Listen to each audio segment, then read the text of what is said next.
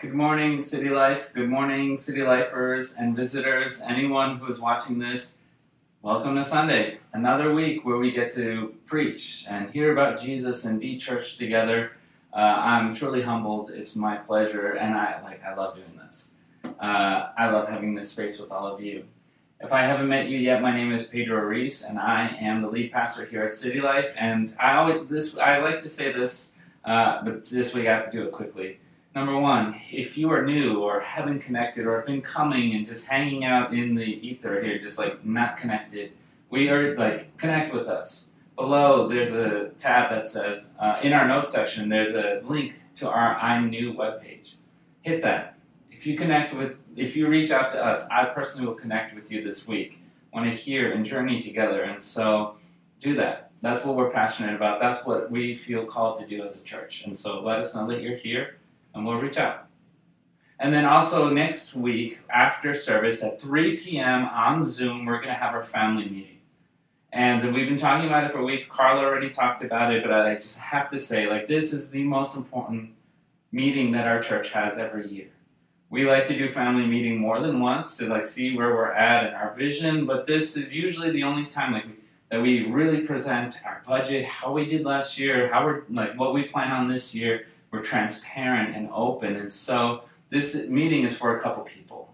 It's for City Lifers. If this is your home church, this is the closest thing to require that we have all year round. Be here. If we're your church, if this is your church, come, because it's vitally important.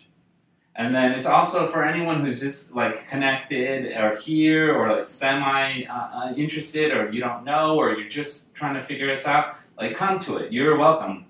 This is also for anyone who, if next week, if you stumble into the video for the first time, you're invited, because we believe in being transparent and open. We have nothing to hide. We play no games. And so, come. You are invited. Everyone is invited to see how we do church and what's important, our vision and our finances, all of that. We're just open it all up and answer questions.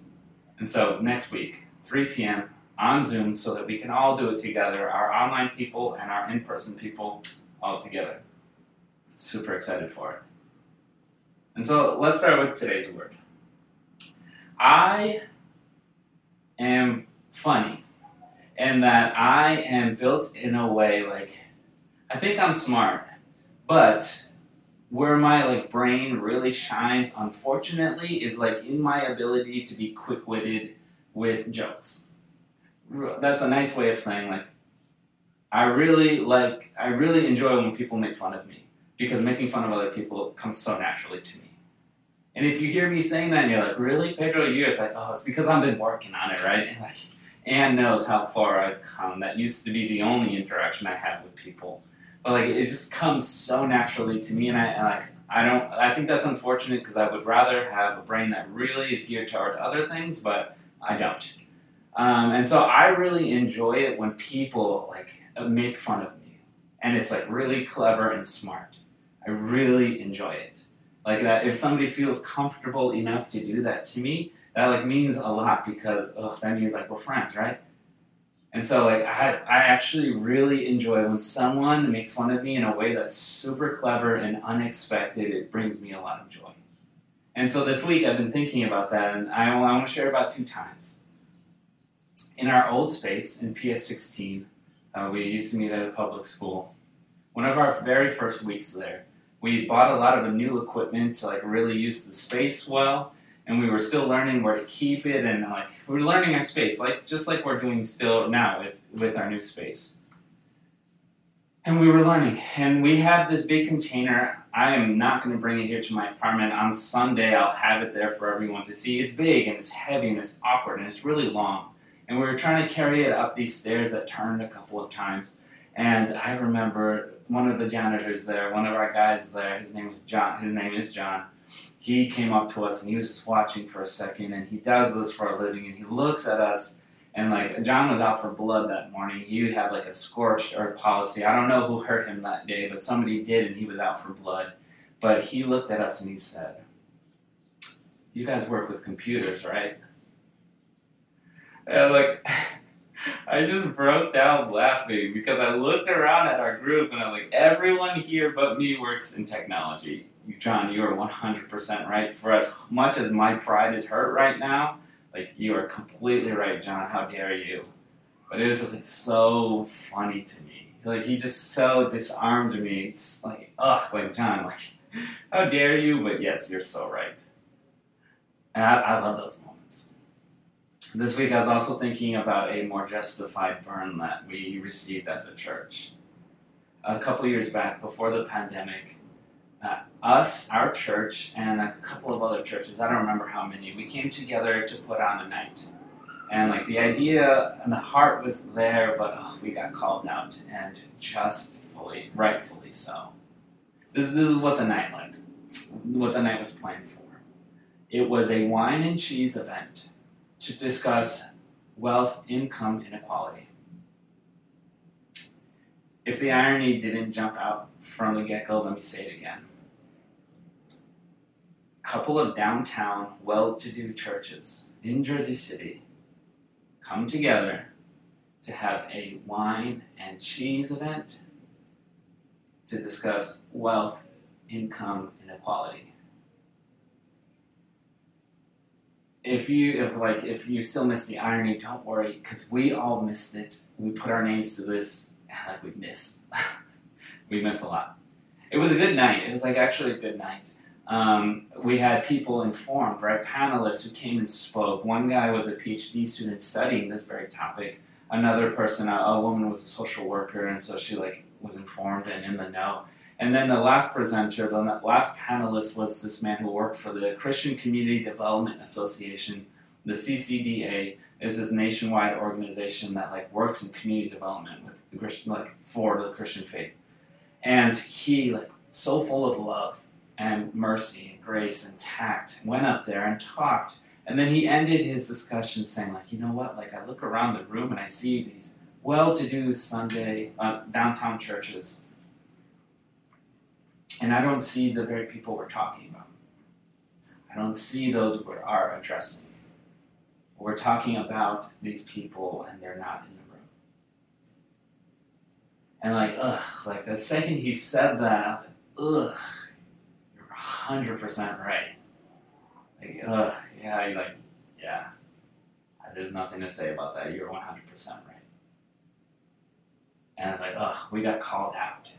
In love. He did it perfectly. He was so kingdom-minded in that moment. Brave enough to say that to a whole room of us, but right at the same time.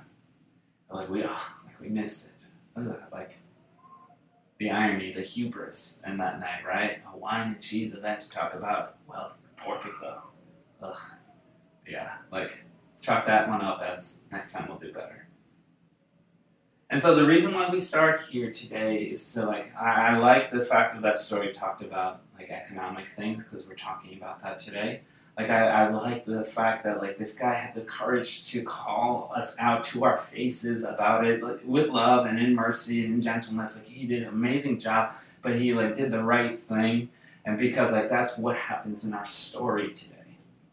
Today we're here to build a very important idea in the sermon series. Today is called God's Economy of Generosity. And it's a two-part sermon. Really, this should be next week and this week should be preached together. But because I want to be generous to all of you, I won't preach for an hour and a half right now.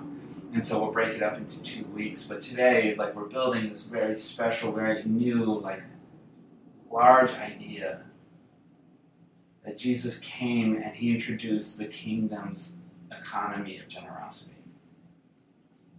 Right, we've been doing this up until now. I think this is week 5 or 6. We're in the sermon series called Open Table. Open Table because Jesus did something so interesting in his ministry.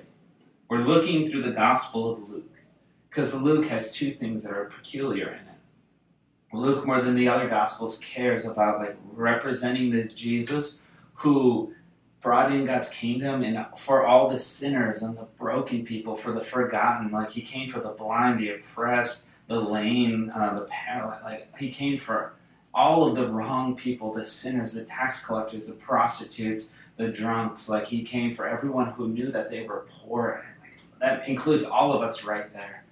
That he came for all of them, and he ushered in the kingdom and all of these backwards, upside down ways to what comes naturally to us. And one of the ways that Luke portrays that most powerfully is that almost every other chapter is that time Jesus is at the table with someone.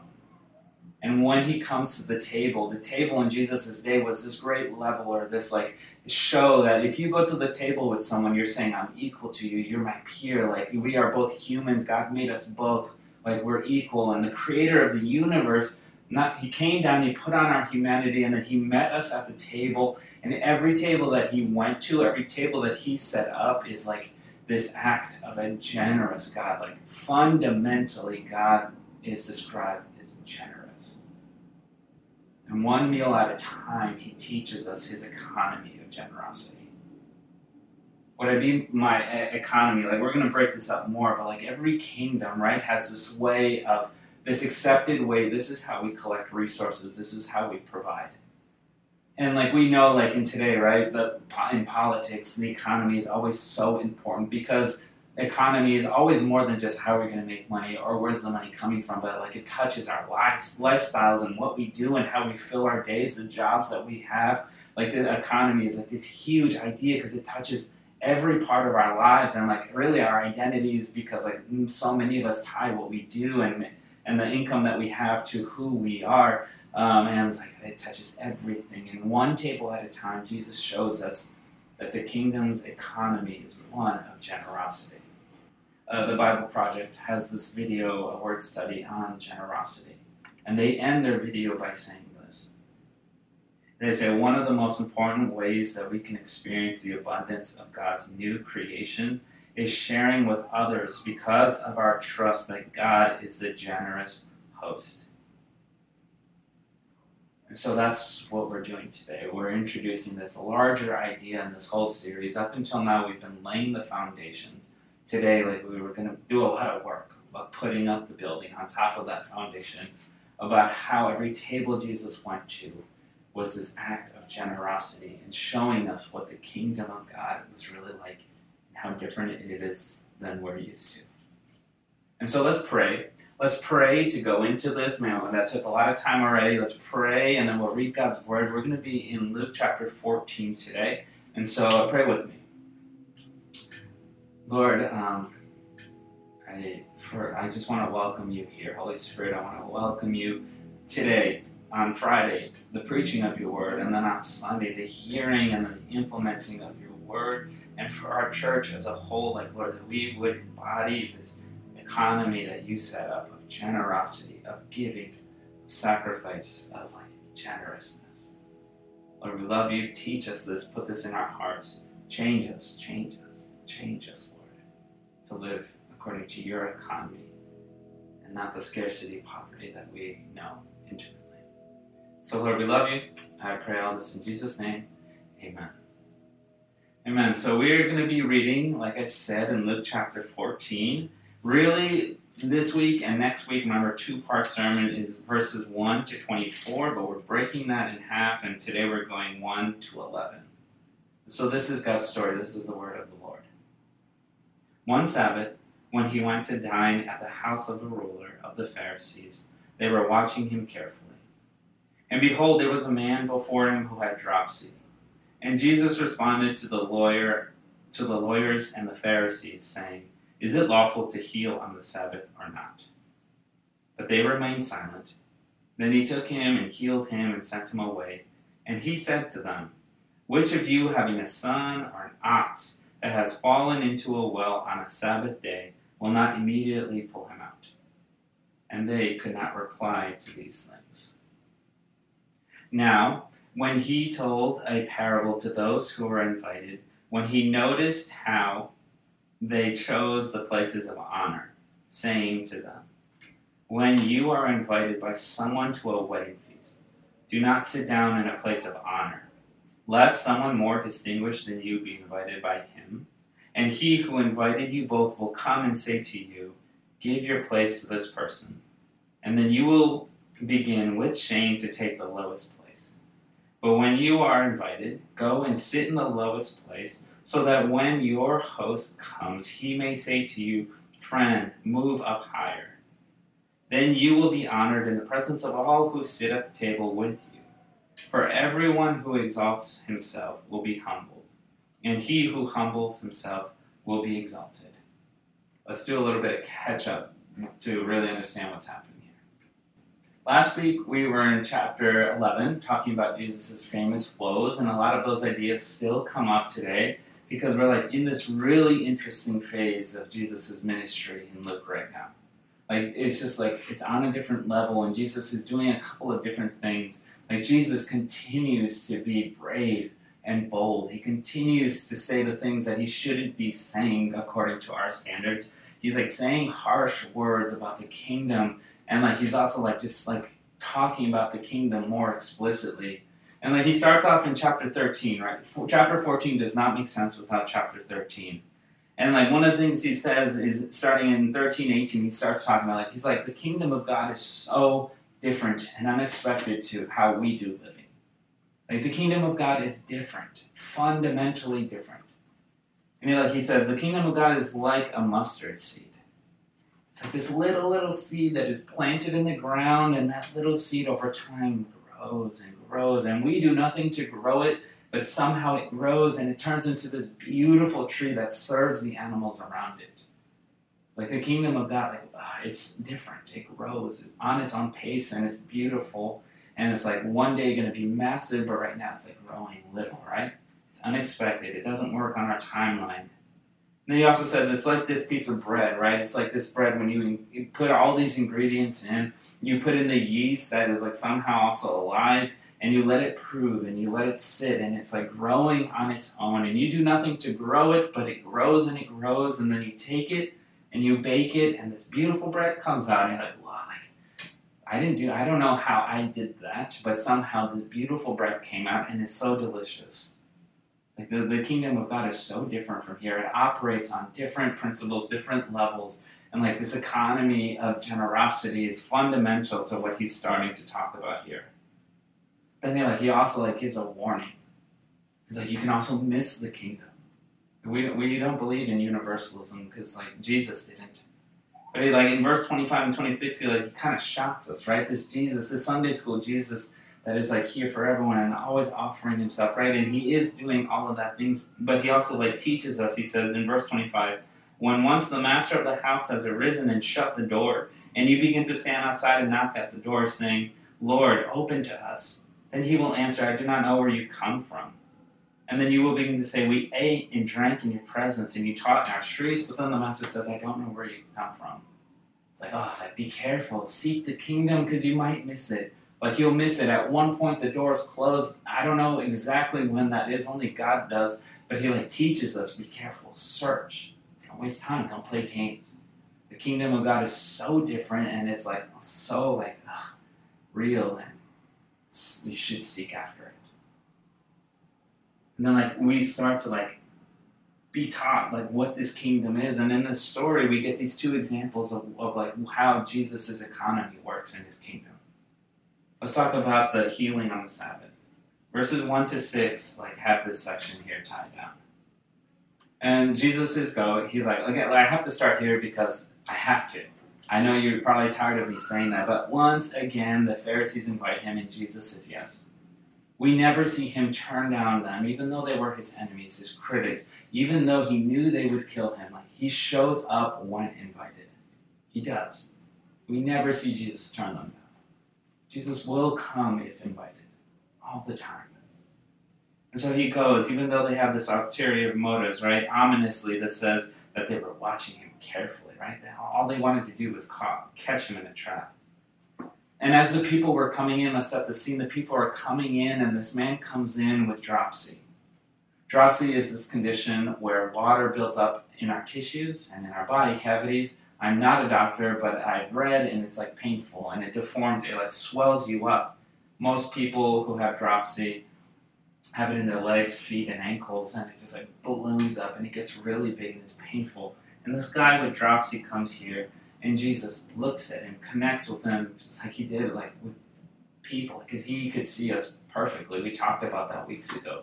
He sees us in our struggle and loves us. Remember the named uninvited woman. And like he like just loves, and he uses this to ask them a question, to teach them something, to like show God's economy and generosity. Remember, this is on the Sabbath day, the day with all of these rules with it, a day that God did set up and said to make special and holy. But like always of what the Pharisees do, they built this maze around it, and then they couldn't find the heart of it. It was like ruled by it rules, and not by people or the Lord or mercy or grace or love. And he asks them, he's like, it's the Sabbath. Can I heal? Do I have your permission to heal these people? Like, in your rules, in your system, is that okay? And I can only imagine what's going on in the room. I can imagine this guy with, like, the guy with dropsy. He's like, yeah, like, Jesus, do it. Like, rid me of this. Heal me. Like, do it. Heal me. Like, I've heard of what you can do. Do it for me, too.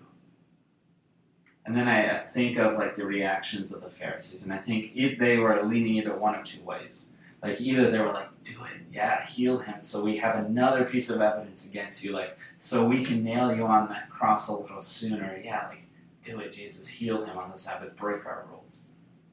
But I can also hear them saying, like, no, like, how dare you, do not break our rules, like, this is what God says, not knowing that God was right in front of them, like, this, like, do not break our rules, don't you dare do that. And we get, like, a really important piece of the kingdom here. Like of God's economy here. He's like, like his generosity is for people. It's for love and service and mercy of like people. Not our rules, not the games we play, but like for people. Even on the Sabbath, this like in another gospel here he talks about he asks the question, is the Sabbath for man or is man for the gospel? Like who's to serve here? Is it the rules or is it people? And it's like in my economy it's the people.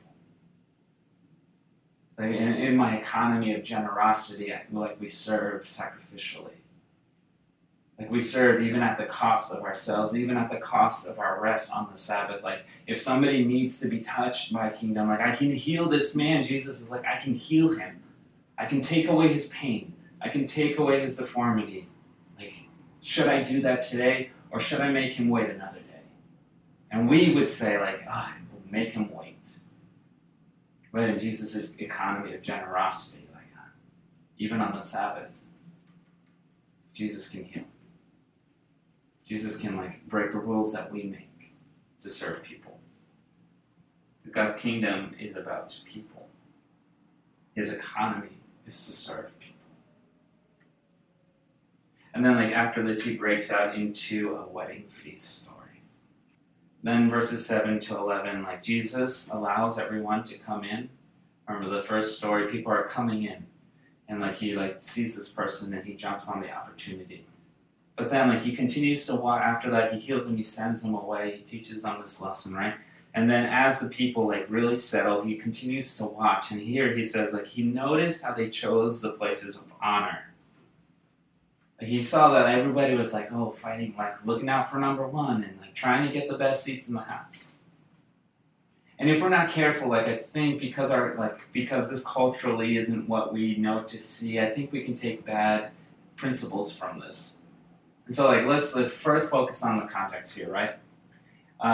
In the beginning of the sermon series, I talked about how like the table is magical. It's like beautiful. It's like this place where our souls like really connect and we see one another, and Jesus coming to the table with us, like Jesus, God himself, God and man, coming to the table is this act of generosity towards us, right? And it's like, there was also this like whole structure around it that we don't really have for today. There were like these seats of honors.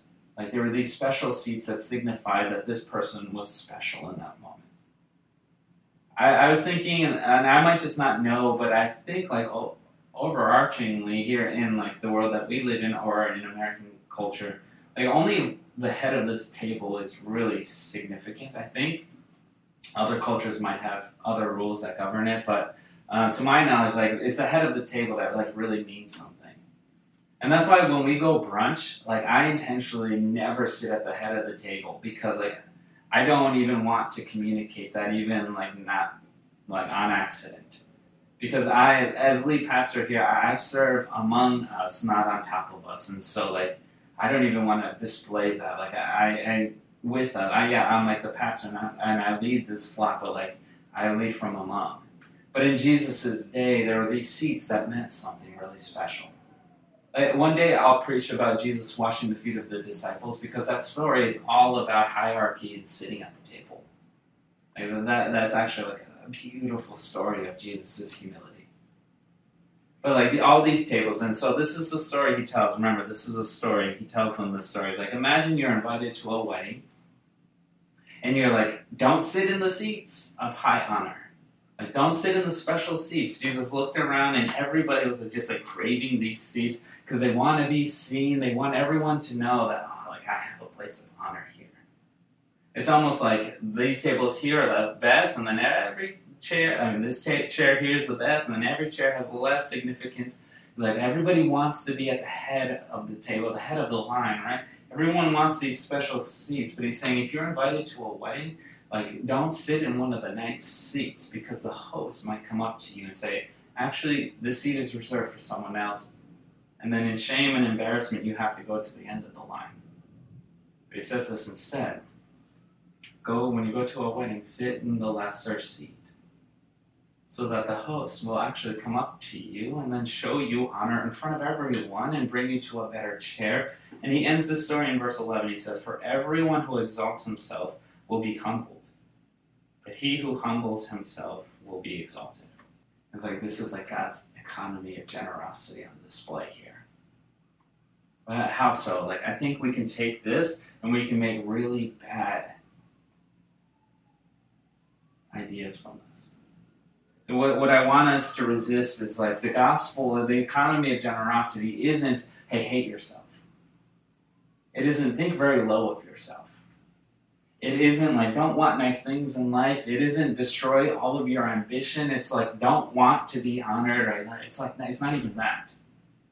Kingdom of God's economy isn't full of people who just are really hard on themselves, or really cut yourself down all the time. It's not that. He was talking about humbling ourselves and the show of honor. But rather, he's challenging us to not live through the principles of life that we have known up until now. The economy that we've been taught up until now. Struggling and fighting for what's yours and providing for yourself and making sure you have the best. And no one else is going to fight for you, so you need to fight for yourself. And so he's saying, hey, don't live in this mindset. This is from the worldly economy. Resist this idea. A couple of ideas. Idea number one: no one else is going to look out for me, so I have to get it for myself. That is not a part of God's kingdom, his economy of generosity. Don't think, no one's going to do this for me. I have to do it for myself. No one's going to provide for me. I have to fight it for myself. Resist the idea of is God holding out on me? Do I not have all of these things that other people have? Do I not have this show or this honor? Am I not in one of these special seats because God is holding out on me? That's tempting. Don't think that. Another thing is maybe there isn't enough. I have to go out and fight for myself. I have to get my piece of the pie here because no one is going to give it to me. That's really comes naturally to us. That is the world's economy, but in God's economy, resist that. Resist the fighting for yourself, to provide for yourself, thinking no one is going to do this for me. I got to get it for myself.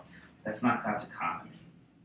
Rather, God's economy is for people who can humble themselves in front of others. And not only in front of others, but who can humble themselves.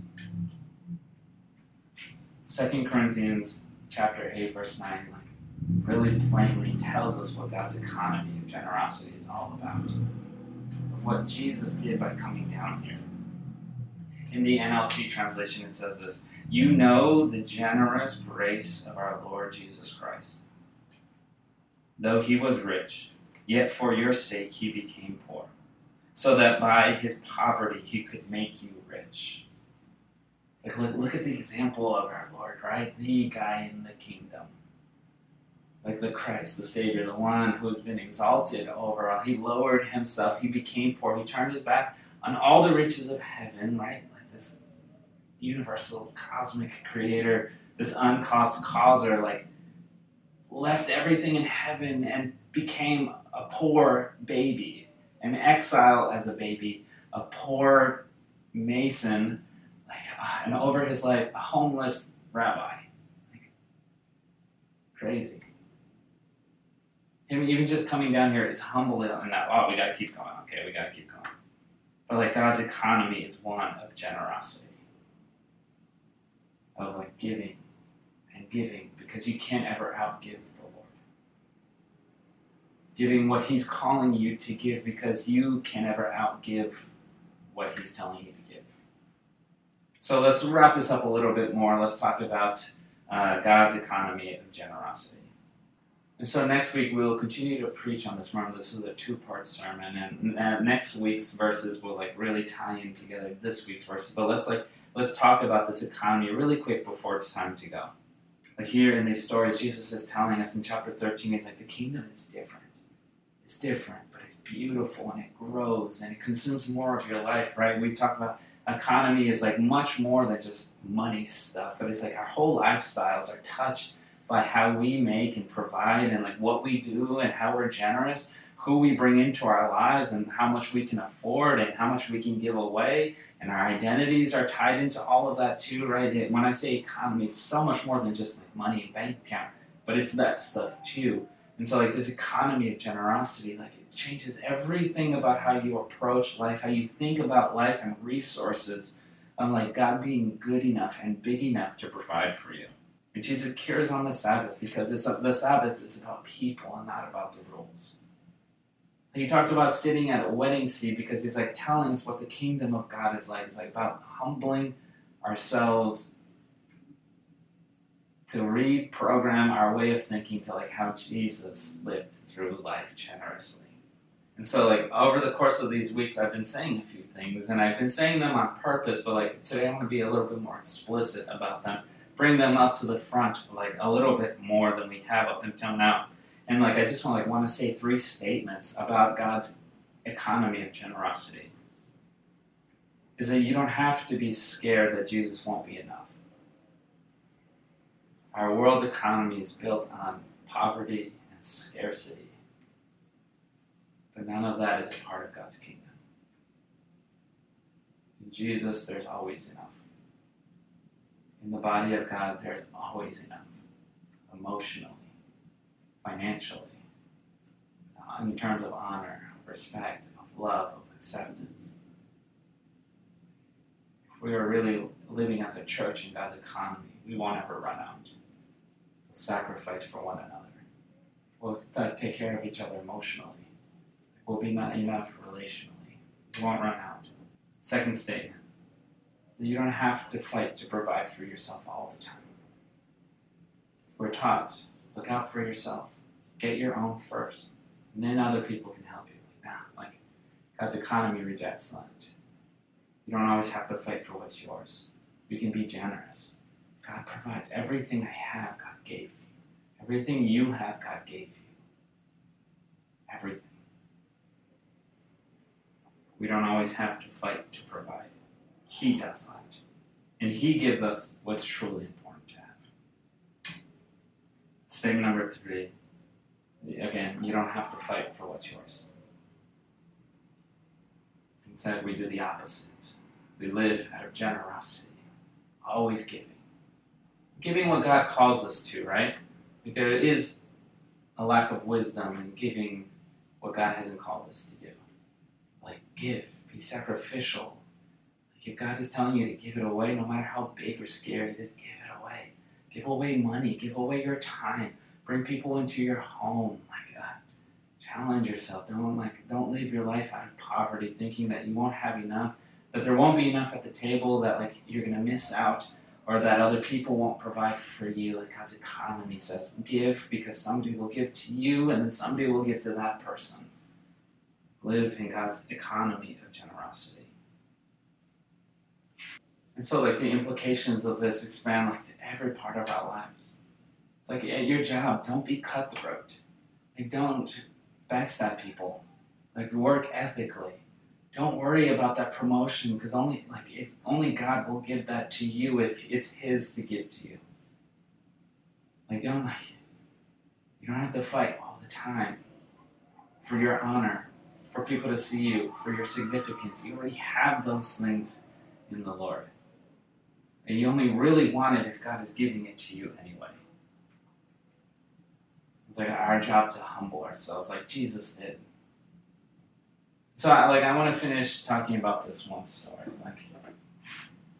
The overarching call for us in this passage is humble yourself. Verse 11 says, "For everyone who exalts himself will be humbled, and he who humbles himself will be exalted."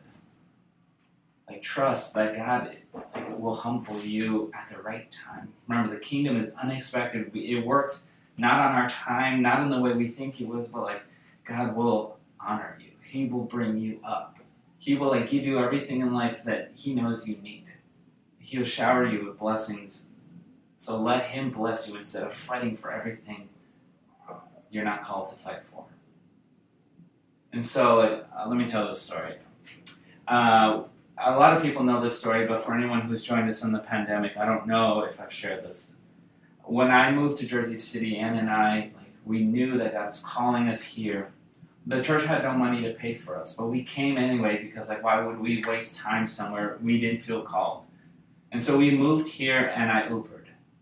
I Ubered a lot to be able to afford here. And it was the time in my life where we made the least amount of money. And I came and I drove and I was angry for a lot of that time. I was really angry, but I ride after ride, day after day of scraping by, really scraping the barrel to be here. To live in an expensive city, have almost no money and a newborn child, but we knew we were called here, so we kept on doing it.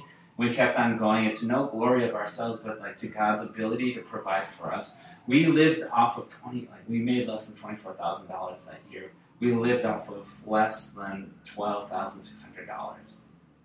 God called us here. We knew we had to be here. And in the poorest times of my life, I was richer than at any point in my life. God gave us everything that we needed. And I came to this realization ride after ride after ride, encounter after encounter, people who wanted to talk about the Lord after, one after the other. And I came to this point and I started praying this over myself. And I was Lord, I don't trust in any Uber algorithm. You bring people into my car that you want to be in my car. I put no trust or faith in any algorithm. Lord, you orchestrate that algorithm to bring to me the people you want me to be with.